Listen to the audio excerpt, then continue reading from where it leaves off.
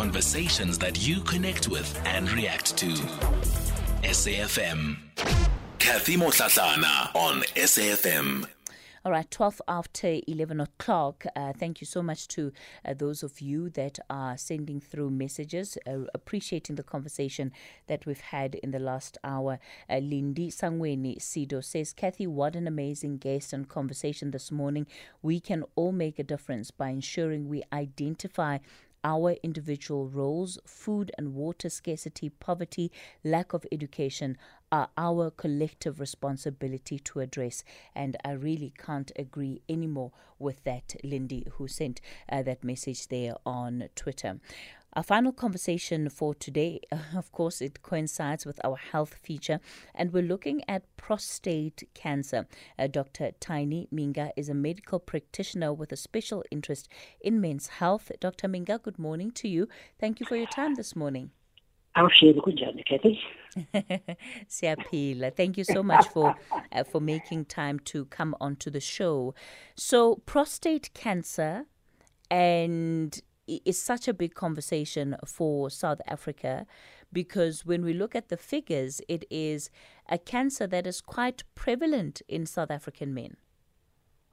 It is quite prevalent, and thank you very much for bringing this topic up because it is so important.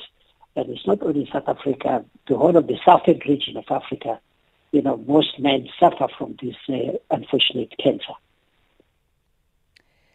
When we look at some of the numbers, Dr. Mhinga, what do they tell us about just how many South African men suffer from prostate cancer?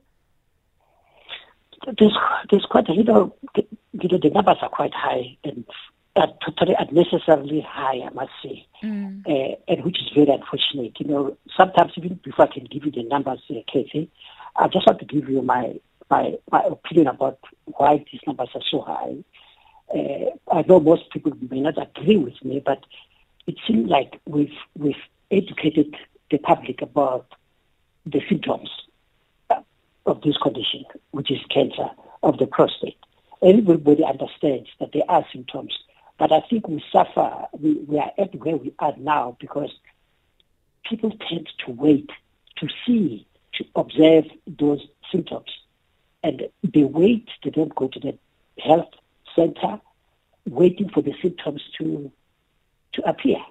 And unfortunately, by the time you get to see the symptoms or experience the symptoms, in the cancer language, most of the time, that is rather too late. I would rather have a situation where, yes, of course, it's important to know the symptoms, but don't wait for the symptoms.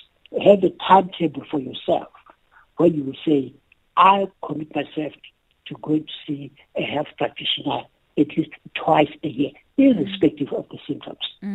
Because we suffer where we are now because everybody is waiting for the symptoms. You're waiting for that moment where you have difficulty in passing urine. You're waiting for that moment where you have problems of blood, for the pain in the lower back, heaviness around the scrotum, and all sorts of things. And by the time you see that, you get that, something has already happened and it may be too late to reverse the process. Whereas, if you know, and I'll start with the most important thing in the management, the treatment of the knowledge about prostate is to say, like with any other cancer, is first of all to understand who you are, where you come from, who are the parents, who came before you. Do they have this particular condition before? And if it's there in your family, that's point number one. You obviously become a suspect. You are in a high risk area. So you should make it your business, at least by the time you reach a certain age of about 35 to 40, you have to visit a doctor at least twice a year, whether they find anything wrong with you or not.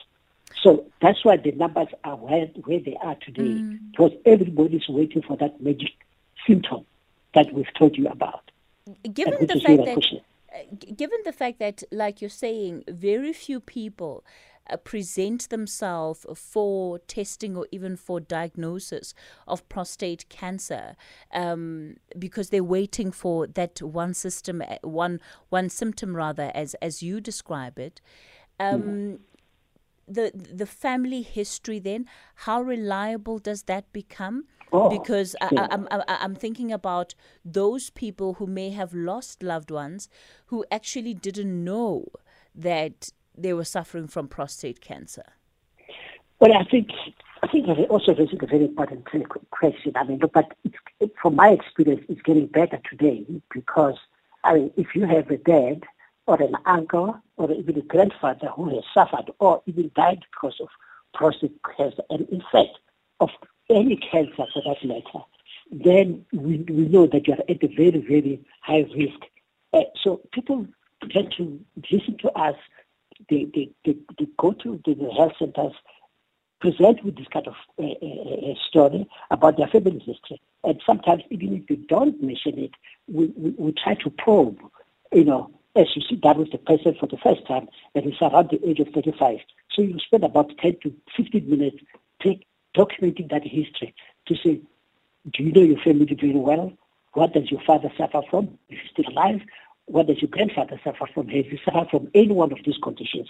And you just tick a box. So if there is a suspicion, though, that there was cancer, and this is the person that you must follow up regularly, and at least twice in the year. If you don't pick up anything, it's still okay. You are still in a safe bracket. But to wait, unfortunately, for most people, what they do is just to wait for those symptoms, which otherwise becomes very unfortunate. Have we been able to understand, Dr. Mhinga, why it is that men are reluctant to present themselves for examination, regardless of whether or not they are experiencing symptoms? Yes.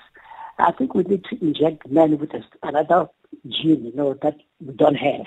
I think it's in the men's day, basically. Men normally don't want to talk about their problems, be it health, be it finance, be it social, anything. They never come out very clearly to articulate or even discuss things with friends or even with family.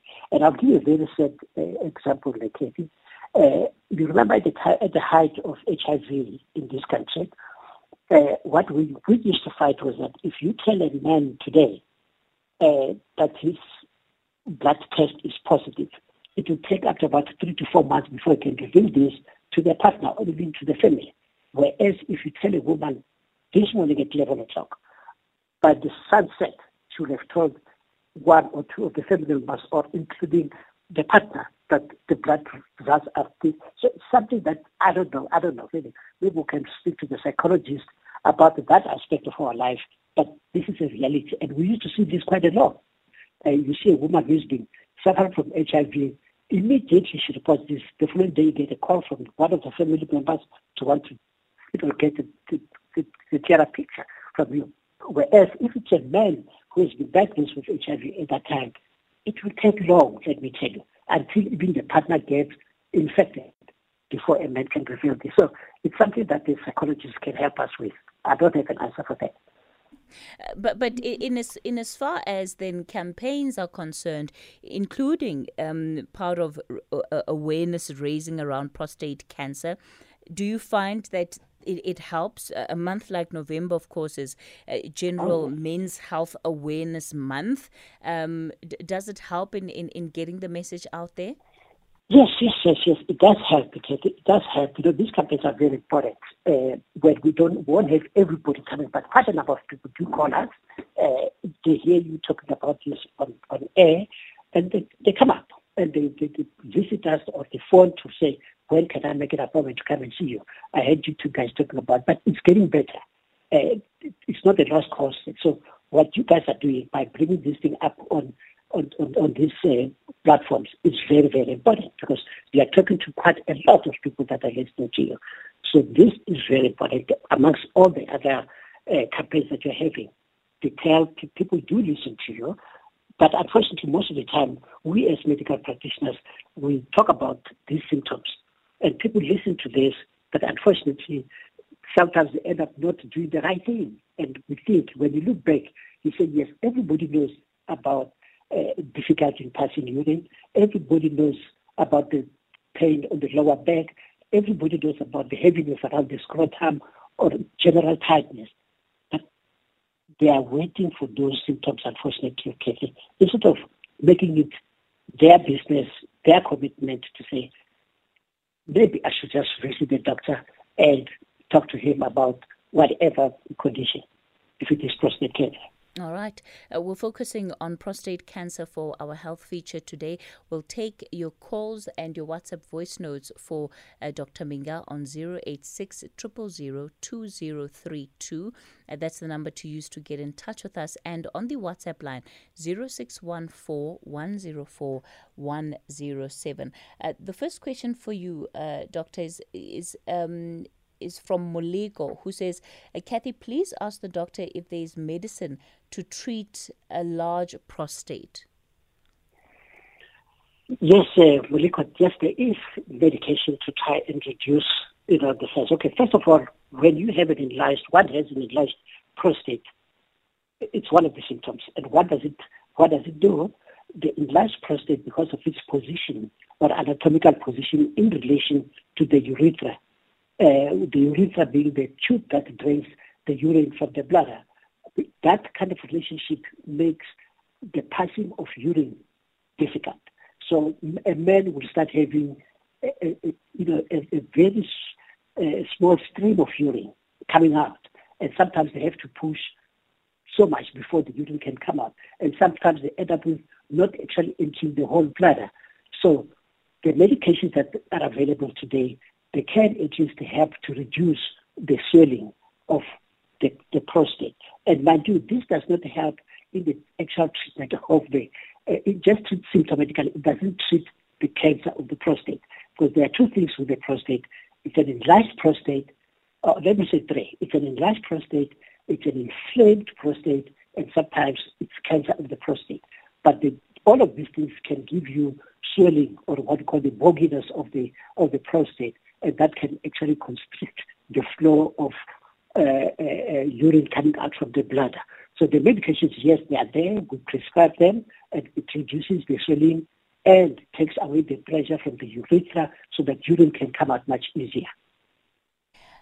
One of the questions that we've also received is just that you please clarify the symptoms of prostate cancer. So if you can just speak clearly about what those symptoms are.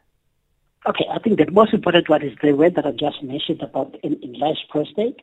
It's basically the difficult. I mean, look, as we grow up, we reach the age of 35, 40, the urine stream, it's not as high and as hard as we used to see. You sometimes have to stand very close to urinal to try and achieve the same effect of passing out urine. So I'm sure you've got a son, Katie. You see him passing urine. He can stand about a meter away from the urinal. He'll be spot on onto the urinal, and that's okay. So there's no pressure there. So that's the first symptom, difficulty in passing urine. Sometimes you find that you have pain on the lower back, which is there. It's a dull pain. You see men sometimes when they stand up or getting out of the car, not to straighten up properly. Of course, there are other things that can cause the pain, but once you reach that age, you start getting these pains on the lower back. It's a suspicion. It's one of the symptoms that you have to take into account. Sometimes seeing blood coming out from the urine, not a fully red urine that is actually coming out, but you just find a bit of drips of blood that comes out every time you urinate.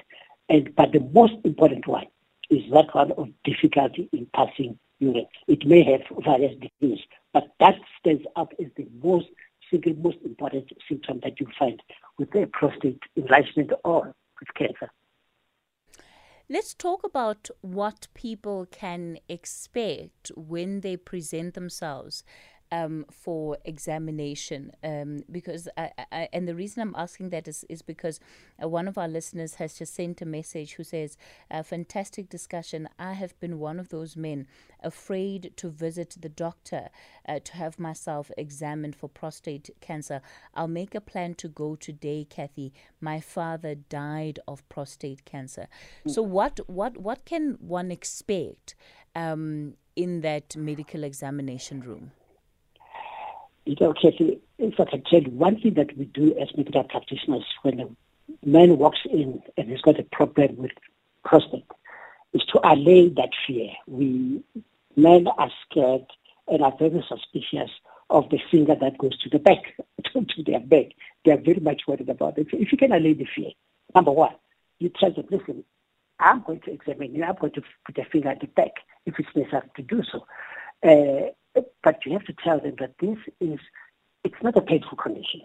And it has never been painful unless if there are other problems. You have to do it gently so that it mustn't become, the discomfort you will never be able to take away. But the pain, that's for sure, there's not always pain when you examine. So most people are scared about the finger that goes to their back. And because we have to examine, you have to find out exactly the size, the feeling of pain on the prostate, if it's just enlarged, is it irregular, is it smooth swelling of the prostate.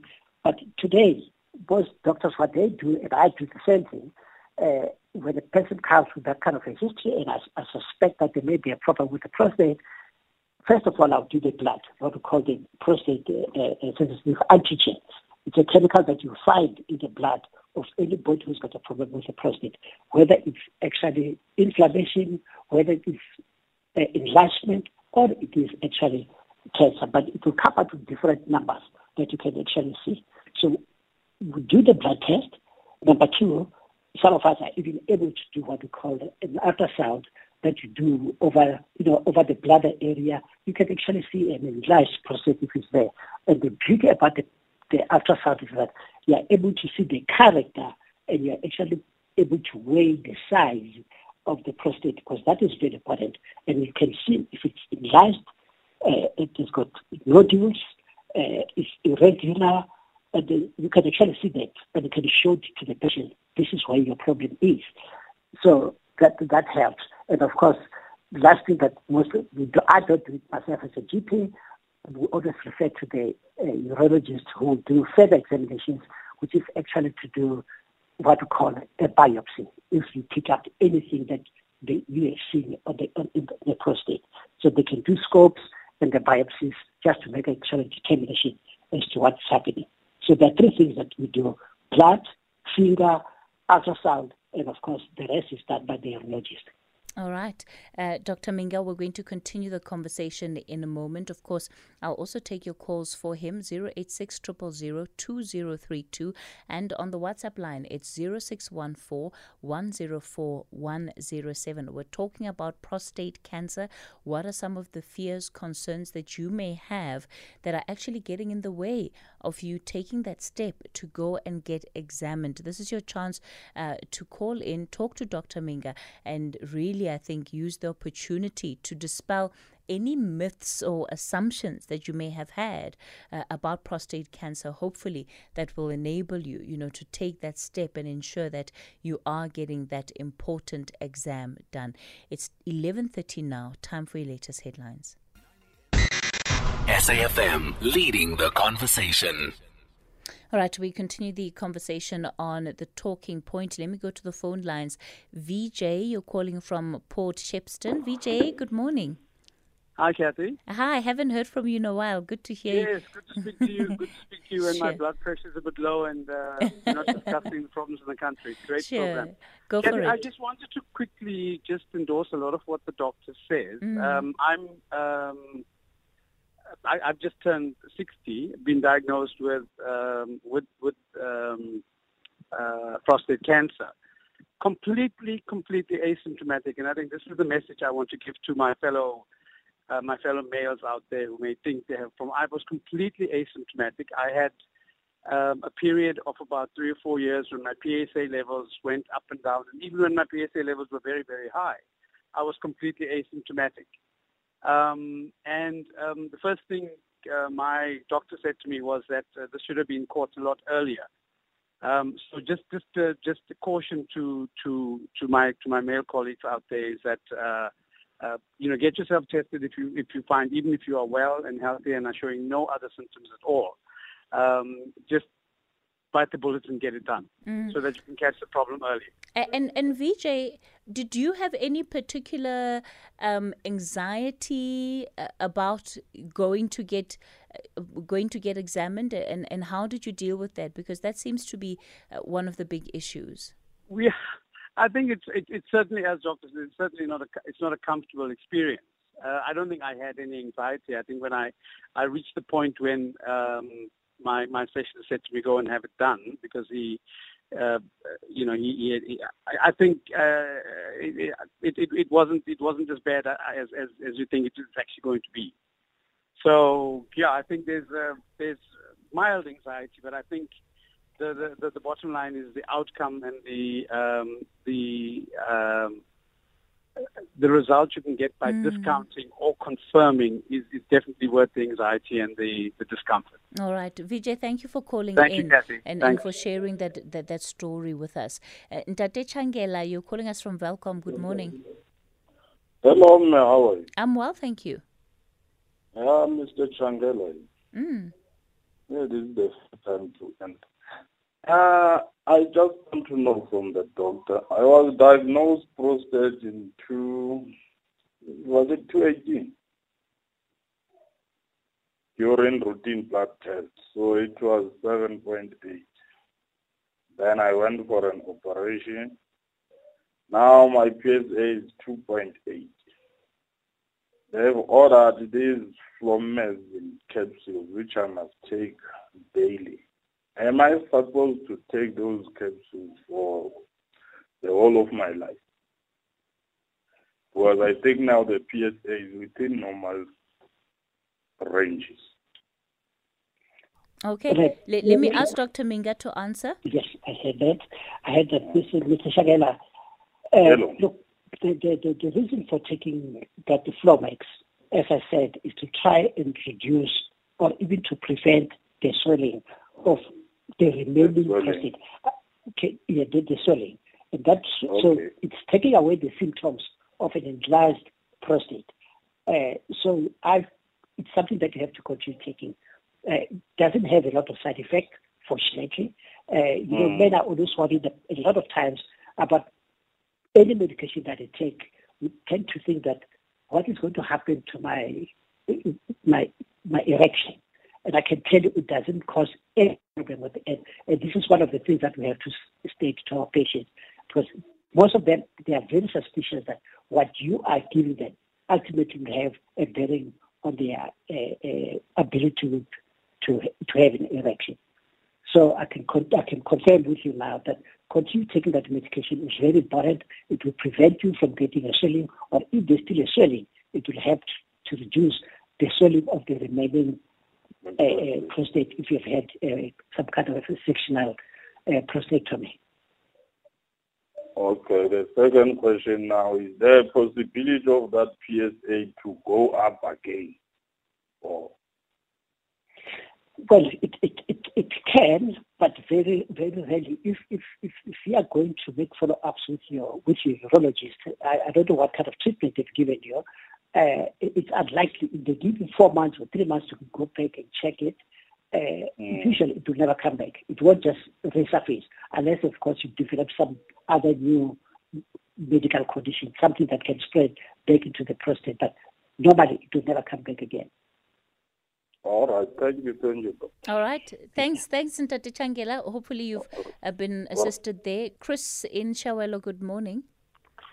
Good morning, Tracy. Yes. At last. But let's leave it for another day. I just want to ask the doctor. I'm a cancer or PSA patient at Charlottenburg Hospital. So I want to know, when is the cancer dangerous? Is it at PSA 20.20. Below that, because right now my cancer is at 2, my last test. And I just want to know if it's really necessary for people to go through this painful biopsy, because now it has left me with this pain on my groin. I got it in 2012 when I did this biopsy, and it's there for life. Okay. Look, Kathy, can I go ahead? Yes, please. Okay. Yeah, the PSA is a guide. It's a very good guide. It tells the practicing doctor what is actually happening in the prostate. We tend to believe that anything that is below 5 or 4, the PSA, it's okay. It could just be due to either enlarged prostate or just inflammation. So those are the first things that we normally attack. We'll give this to a patient to try and reduce that swelling and ask you to come back after about 3 months to 6 months. And if the PSA seems to be going up all the time, it means there's always suspicion that there is cancer. But then how do you confirm cancer? Because the treatment modality that you're going to use depends on that staging and the grade of the prostate, so of the prostate cancer. So that is where the biopsy is necessary to do. Number one, that is where the ultrasound is very important, because when you do a biopsy, you target a particular spot that you've seen, and most of them, they do it on what called on site. You can actually see this is the small piece that I'm going for, and you take it out, you take a couple of them, and then you send it to the laboratory for testing and for grading, and you'll be able to tell what stage of prostate cancer it is, if it is prostate cancer. But once the prostate cancer comes, the PSA comes down, it means things are improving. It has improved, or that cancer has actually disappeared. But of course, you have to stay on that kind of treatment, but not only the treatment, but you have to go for your regular checkups. But the pain that you're talking about, it's very difficult for me to know exactly where it comes from. But I think if you go back to your treating urologist and state this to him, that at a particular spot around your disease scrotum or just the perineum, there is pain, I think they'll be able to tell where that pain emanates from. All right. Chris? Yes. Has it answered your question? Yeah, but now there's a follow-up question. I just wanted to know if it is normal for one to feel pains after sex. Is it after the operation? No, after sex. I didn't do the operation. I did the radiation in 2019, and my PSA is at 2. Okay. Right now. So there was no operation. It's not the operation. I did the radiation. Yes. So maybe there's just it's possible that you may have some inflammation due to what we call a little bit of fibrosis. I mean, because you're using an external energy and heat that is for the radiation. There may be some bit of what we call fibrosis, which is a normal process where the inflammation was. It's ultimately going to heal. So, and I think that's the reason why you are getting pain during, it's either when you have an erection or after sex, you may get some bit of pain there. But it's not a very disabling pain from the experience that I've had with some of the patients. You feel the pain, but it's not like it's a heavy disabling pain. So if you can continue with it, I don't think that will stop you from having sex in the future.